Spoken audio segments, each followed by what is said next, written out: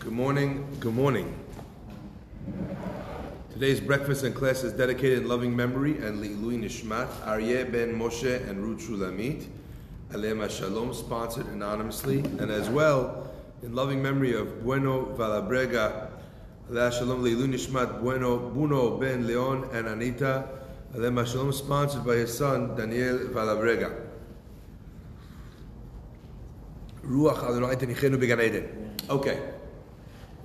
So we are in a fascinating parasha. There's many different things to look at and to see and to think about in the parasha of Lech Lecha. It is in many ways a parasha that explains and expresses the Jewish people's eternal journey.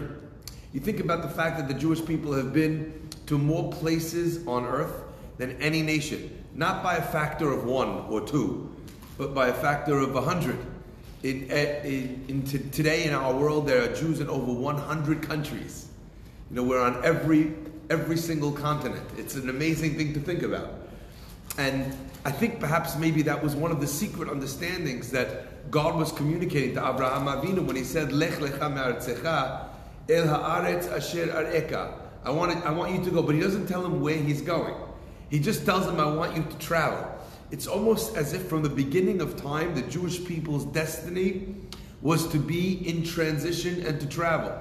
Perhaps the reason for that is because if God intended that the Jewish people were going to be a light unto the nations, how could they affect the nations if they weren't amongst all of the nations? So in a certain sense, Judaism kind of camps in a place until, there's an expulsion and they get up and they move to another place after having made their impact in each and every country, on the face of the globe. It's a remarkable story, the story of the Jewish journey. Now, I want to focus on one thing that happens in the parasha, because I think that many of the messages that we're being given in Lech Lecha, they are there in order to be able to, communicate ideas that would be necessary for the journey. So, I don't know if you're like me, but sometimes you go on a trip and you start to think of all the things that you're going to need along the way, right? You need a certain amount of clothes, certain type of clothes. You need these kind of shoes. You need, if you're going to go to a wedding, you need your dancing shoes. If you're going to go rock climbing, you need your sneakers. There's different things that a person needs when they're going on a journey, and they have to figure out what they need to pack, to have on that journey. If there's not kosher food, you have to bring a suitcase full of food for the Jewish, for kosher people. So there's lots of different things that a person needs on their journey. And I think many of the elements that we learn about in Abraham's life, like the Gemara tells us, Ma'aseh Avot, Siman Lebanim. Ma'aseh Avot, the deeds of the forefathers, Siman is a sign for something that the children would need in the fullness of time. So I think there's a tremendous amount of life lessons. The journey of life are found in the parashiot that discuss the unfolding life saga of the Avot. And I wanted to focus on one of them with you today. Abraham, he takes on a nephew. His name is Lot. Lot's father, Haran, dies in his hometown, okay? In Ur Kasdim. And with no one to look after him, Abraham takes him on. He brings him along with him, and he takes him with him. And Lot becomes very attached and very close to Abraham Avinu, almost like a brother. They're there together in everything that they do. And Abraham's success also becomes Lot's success, and Lot starts to do very well for himself because of his connection with the big man, with Abraham Ha'etan. Comes the story and tells us, the Torah tells us the story, that there breaks out a fight between the shepherds of Abraham and the shepherds of Lot. And what are they fighting about exactly? Does anyone remember? They're fighting over grazing procedures. Abraham has a lot of sheep, Lot has a lot of sheep.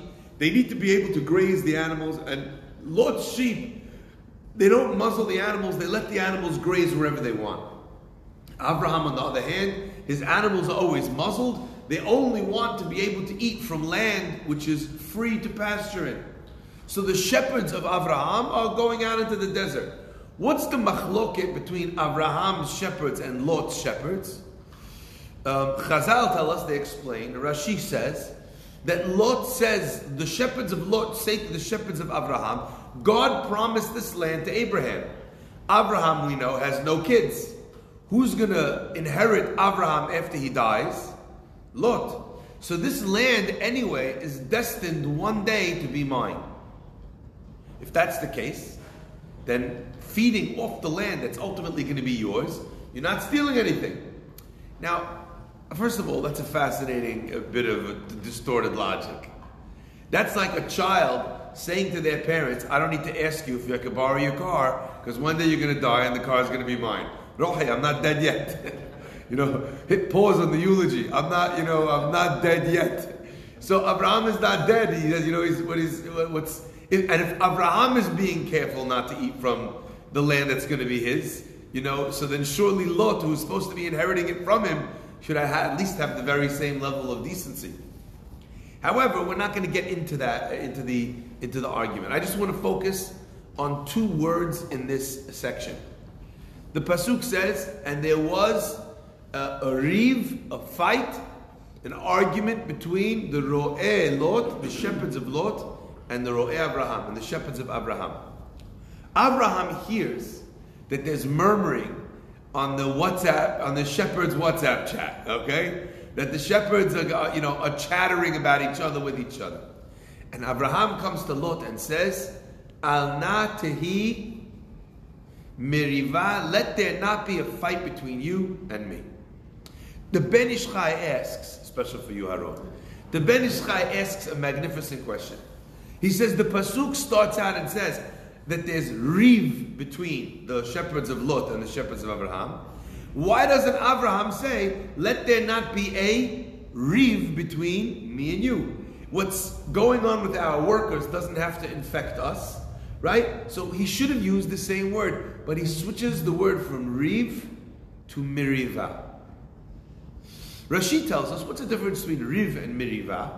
Riv is the masculine form of that word. In Hebrew language, many words have a masculine form and a feminine form. And it doesn't mean that the thing is masculine. It means the usage of the word in the masculine state. So as an example, the word 10 can be said eser or asara. One is masculine, one is feminine. It doesn't mean that there's a 10 that goes out in a dress and high heels, and that there's a 10 that wears a tuxedo. It means that on a language level, there's a masculine and feminine expression of those words. And there are other languages as well that have this interesting conundrum. Says the Ben Ish Chai, why does Abraham switch from the male fight to the female fight? He says something magnificent. He says Riv describes a fight that has no continuity. It's masculine. It can fight, we can argue about this, but after we're done arguing about this, it doesn't go from here to anywhere else. Miriva is feminine. It goes from one thing to the next, to the next, to the next. Now before I get a bunch of women messaging me saying that that's a sexist thing to say, and women don't fight more than men, and women don't jump from one topic to that, that's not what I'm trying to say. That's not what the point is. The Ben Ish Chai explains that Miriva is feminine because the process of a woman allows for her to give birth to something. That from something that was placed inside of her womb, she's capable of taking that, nurturing it, and turning it into an entirely new thing. Okay? Escalation. Piriyar virivya. To develop, to be fruitful and multiply. To take something that's in one place and to turn it into something which gets bigger, that escalates, that variates, that becomes larger. So it says the Ben Ish Chai that Abraham communicates to Lot and he says, I know that there is a reality to fight certain fights. Some fights, I think you can graze, you think you can't graze. Khalas, we have a difference of opinion. But what we're seeing today in society actually is this expression of miriva, where no one is allowed to argue with anybody else in a contained space. It's not that I and you can argue about A and that's where it ends, but if I and you argue about A, then we have to argue about B, C, D, E, F, G, right? I keep talking about this because it's most obviously seen in the world of politics, between Republicans and Democrats.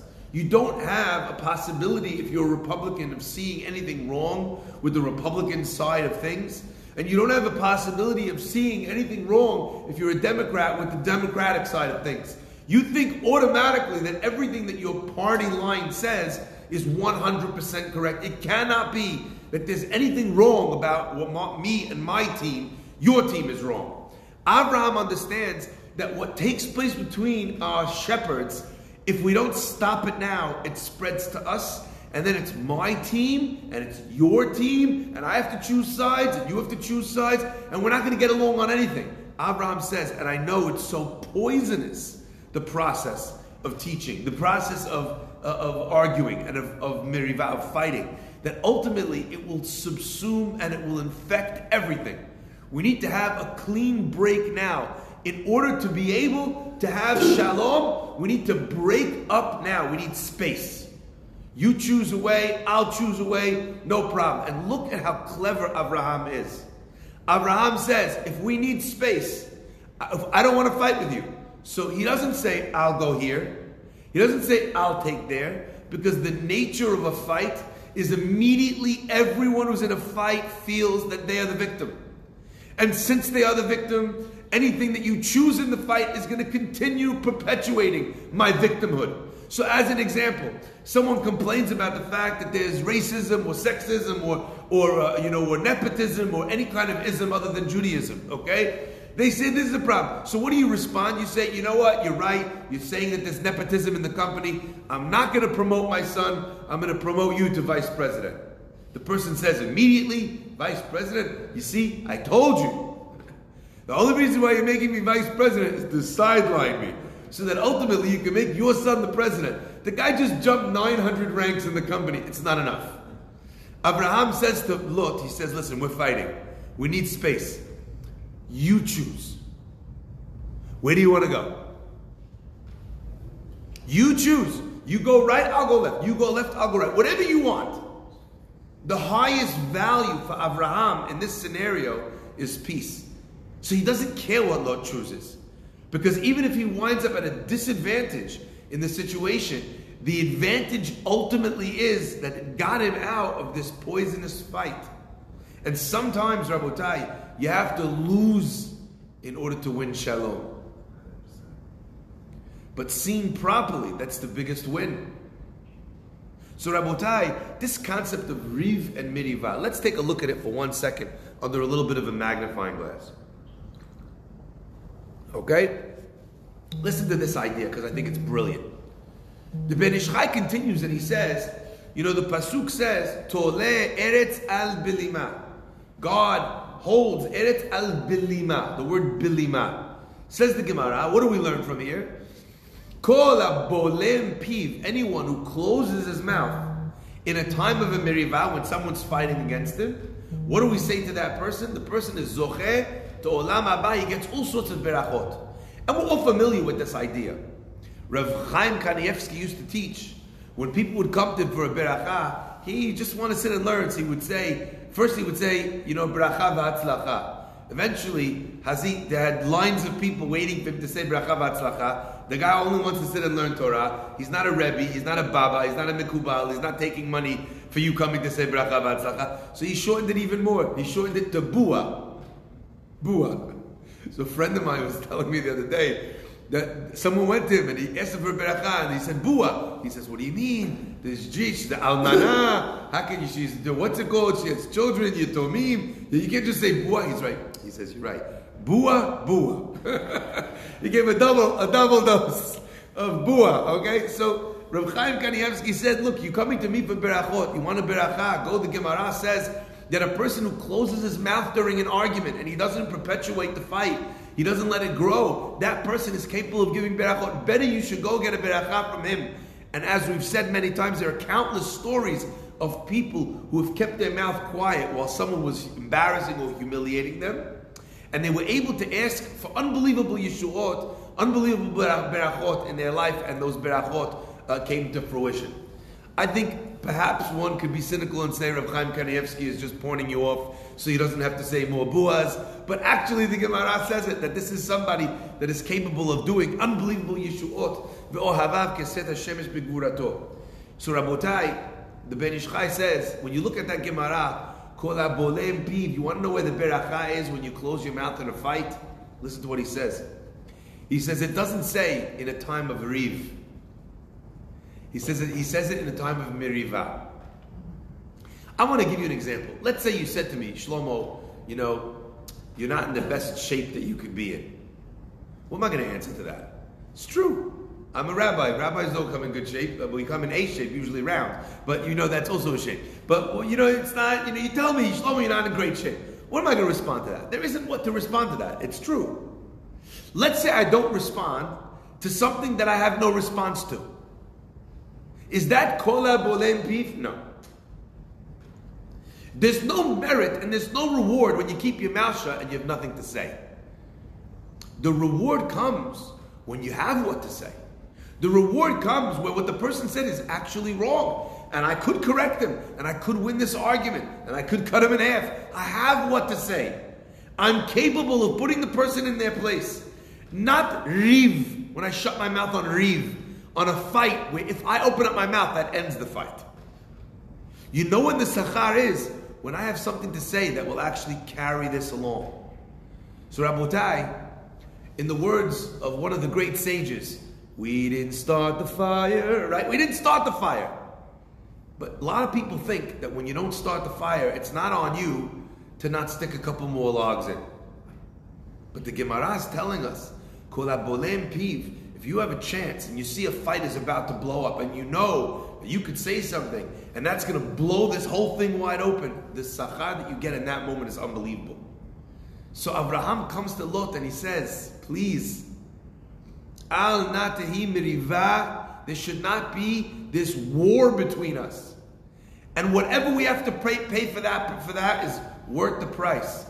And I think the line that he says at the end is so magnificent. Why? Why do we have to make this sacrifice? Why do we need space? Why do we need to make this painful separation? How come? Ki anashim achim anachnu. Because we're brothers. Avraham and Lot weren't actually even brothers. But they were enough like brothers. They were not truly immediate family, but they were enough family. They were in-laws. They were, they were uncle and nephew. That's enough. Abraham says, that's enough family that I'm willing to pay whatever price. I think that there's a tremendous lesson here. Sometimes I think when people say certain things, they don't realize that actually they're using the logic in an upside down way. Can I give you an example? I'll give you an example. Let's say someone says to you, you shouldn't be so hard on him. He's your son. The implication is that because he's my son, I shouldn't be hard on him. Dib, why do you think I'm being hard on him? I don't find the guy in the subway and I'm hard on him. I don't tell this random dude sitting, homeless in the street, you need to get up and go to Shacharit. That's not a thing that I'm going to do. He's not related, connected to me. I don't feel responsible for him. I don't feel like I need to influence that person. The reason why I'm in this situation with my son is because he's my son. Don't come to me and tell me don't be so hard on him. He's your son. People all the time talk about not fighting with family. But who do we fight with the most if not for family? Who do we fight with the most if not for our business partners? Who do we fight with the most if not for the ones that are closest to us? And part of the reason why we fight with those people is because we can't walk away. The easiest thing in the world is to just leave. Like we say, what's it called? Elie Wiesel used to say, the opposite of love is not hate. It's indifference. Like, if I don't love you, whatever, okay, no worries. I'm not worried about this or you or us fighting or the fact that people are fighting. If they're still fighting, it means they still love. Because it means they're willing to hang in and fight so that they can get to some level of resolution. Abraham understood that in this fight, it's not going to go anywhere. And I was wondering, why did Abraham think that he couldn't resolve this machloket with Lot? Why didn't he try? There's a fight between the shepherds. Abraham should come down, open up all the Gemaras, the Shulchan Aruch, tell him, look, you see, it says over here that you're not allowed to eat from the thing. And look, and you're saying that it's because of the inheritance, but I didn't inherit it yet, so we just said it over here over breakfast in Safra. Abraham Avinu couldn't say that to Lot. And I thought of something that it was so powerful, it almost made me cry. You know why Abraham couldn't say anything to Lot? What was the real answer as to why Lot couldn't have his sheep or his things graze here? One part of the answer is that it's not Abraham's yet. But what's the real answer? The real answer is, although I don't have a son yet, I'm gonna have a son. Lot, in this scenario, is like Abraham's son. It's his stepson. It's his foster son. He looks after him. He raises him. You see, he even in the war, he goes out and he saves him. He risks his life for him. Lot means everything to Abraham. If the only answer to this fight to Lot is that there's someone who's going to come in, who's going to be closer to me, that's not something that could calm the fuel of the fire. Because there's nothing that hurts a person more, like we said in the story of Chava, than to feel that they are going to be replaced. That there's someone else that you're going to love or connect to, or someone that's going to mean more to you than them. So Abraham understands that the actual root, the actual argument, the machloket, the discussion is actually going to get him to a place where Lot's going to be even more hurt than before. So Abraham understands that there's a certain time and place in a fight between parents, children, husbands, wives, business partners, friends, where actually what you need right now is not to say what you need to say, because if you say that, you'll actually turn a riv into a deeper miriva. And Abraham says, I don't want to say what I need to say. So let me say something else.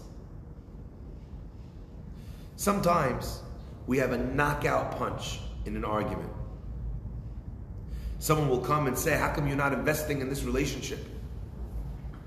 A wife will say to the husband, you're not around enough. You're not showing enough love or care or concern.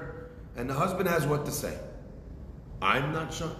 Every husband is thinking this. Every wife is thinking this. I'm not showing. Who's the one that never shows any love or any affection? How many times have I tried? You're the one that always, and they know what they need to say. You're the one that's always negative. You're the one that's always, and they have an unbelievable, and the answer is fire. But that answer, it damages the relationship much more than saying to the person, you know what, I need to think about it. You know what, there's truth there, but I understand there's taking some of that heat. Abraham, in a certain sense over here, says to Lot, Abraham's done nothing. Abraham's not promised Lot anything. Abraham's not said that his shepherds should act one way or another. Abraham is completely blameless. But he knows that to say what he needs to say is going to inflame the situation. So Abraham says, you know what? I think maybe there's too much, fighting over here between the shepherds. Let's preserve what we have. How many parents wind up not speaking to each other over a fight between their kids? One parent will take the side of one of the children. Another parent will take the side of another one of the children. And they find themselves ruining their marriage over a fight that doesn't belong to them. Rabotai, that's what kol bolem piv means. Someone who closes his mouth when they have what to say. He acquires an entire world. And I think on a certain level, we're talking about olam haba, and he achieves unbelievable sachar in the world to come. But I think there's something else over here. Tole eretz al bilima. Tole eretz means God hangs the world al bilima. And when the Gemara is doresh kol habolem piv, it means that sometimes a person's whole world hangs in the balance as to what he is ready and prepared to say. And this is true in every area of your life. There are moments where someone asks you a question, and the answer to that question, or gives you a challenge, or insults you, and the answer to that question will either allow the world that is hanging on those words to continue to function or exist, or to blow it up. I knew a couple where, a lot of things happen in the beginning of a marriage where people are immature. And sometimes people can do very hurtful things when they're very young and they don't know better. And when you're young, sometimes a hallmark of immaturity is that you're really looking out for, first and foremost, numero uno, yourself. Anyway, a husband and wife, and the husband did something very immature and very selfish. It wasn't something untoward. It was, he kind of on the side opened up another bank account. He wasn't completely honest with his wife about the money because he felt like, I don't know if this is going to work out. I don't want to have. So he opened up, and somehow, his wife found out about this account. Anyway, the guy felt bad. Here he is, he should be building a marriage. It's built first and foremost on trust. So he apologizes, he's never going to do it again, I promise, you'll always know, you have my passwords, it's fine. They overcome this moment. 10 years later, they're now married with 3 kids. They have a great marriage. And one day, they get into a fight. And his wife, with the memory of an elephant, she chooses in this moment, in this fight, to say to him, I knew from right when we got married that I would never be able to trust you. This is just like that bank account. Rabotai, within 6 months, they were divorced. You know why? You know what the guy said to me? He said, I loved her with all my heart. But if 10 years after of proving myself, of showing her that I was there, she could bring this up and tell me and show me and stab me with a comment that I was not a trustworthy person, that I wasn't a loyal person, that I hadn't grown, and tell me now that she always knew, what chance do I have? Rabotai. And now I want to ask you the saddest question of all. Do you think this woman actually didn't trust her husband? Do you think this woman actually felt that since that day? No. In the heat of the moment, she knew that she had a chip to play that would shut the argument down. A line so searing, so hot, that there would be no return line from him. So she played the card. And the card blew up her whole world. Tole eretz al bilima. Sometimes your whole world depends and hangs on keeping your mouth shut. That's the lesson we learn from Abraham. We can't have this fight. You choose a way. You choose a path. Honey, what do you want? What would you like us to do? And not in the passive aggressive way. What do you want us to do? Okay, fine, you choose. In a genuine way. In a way where you're trying to retain achva, brotherhood, friendship, connection. I think that's one of the great lessons that we learn on the journey of Avraham Avinu. The process of being able to build interpersonal relationships in a beautiful and healthy way. Baruch Adonai Le'olam. Amen ve'amen. Rabbi Chananya ben Akasha omer, Ratzah HaKadosh Baruch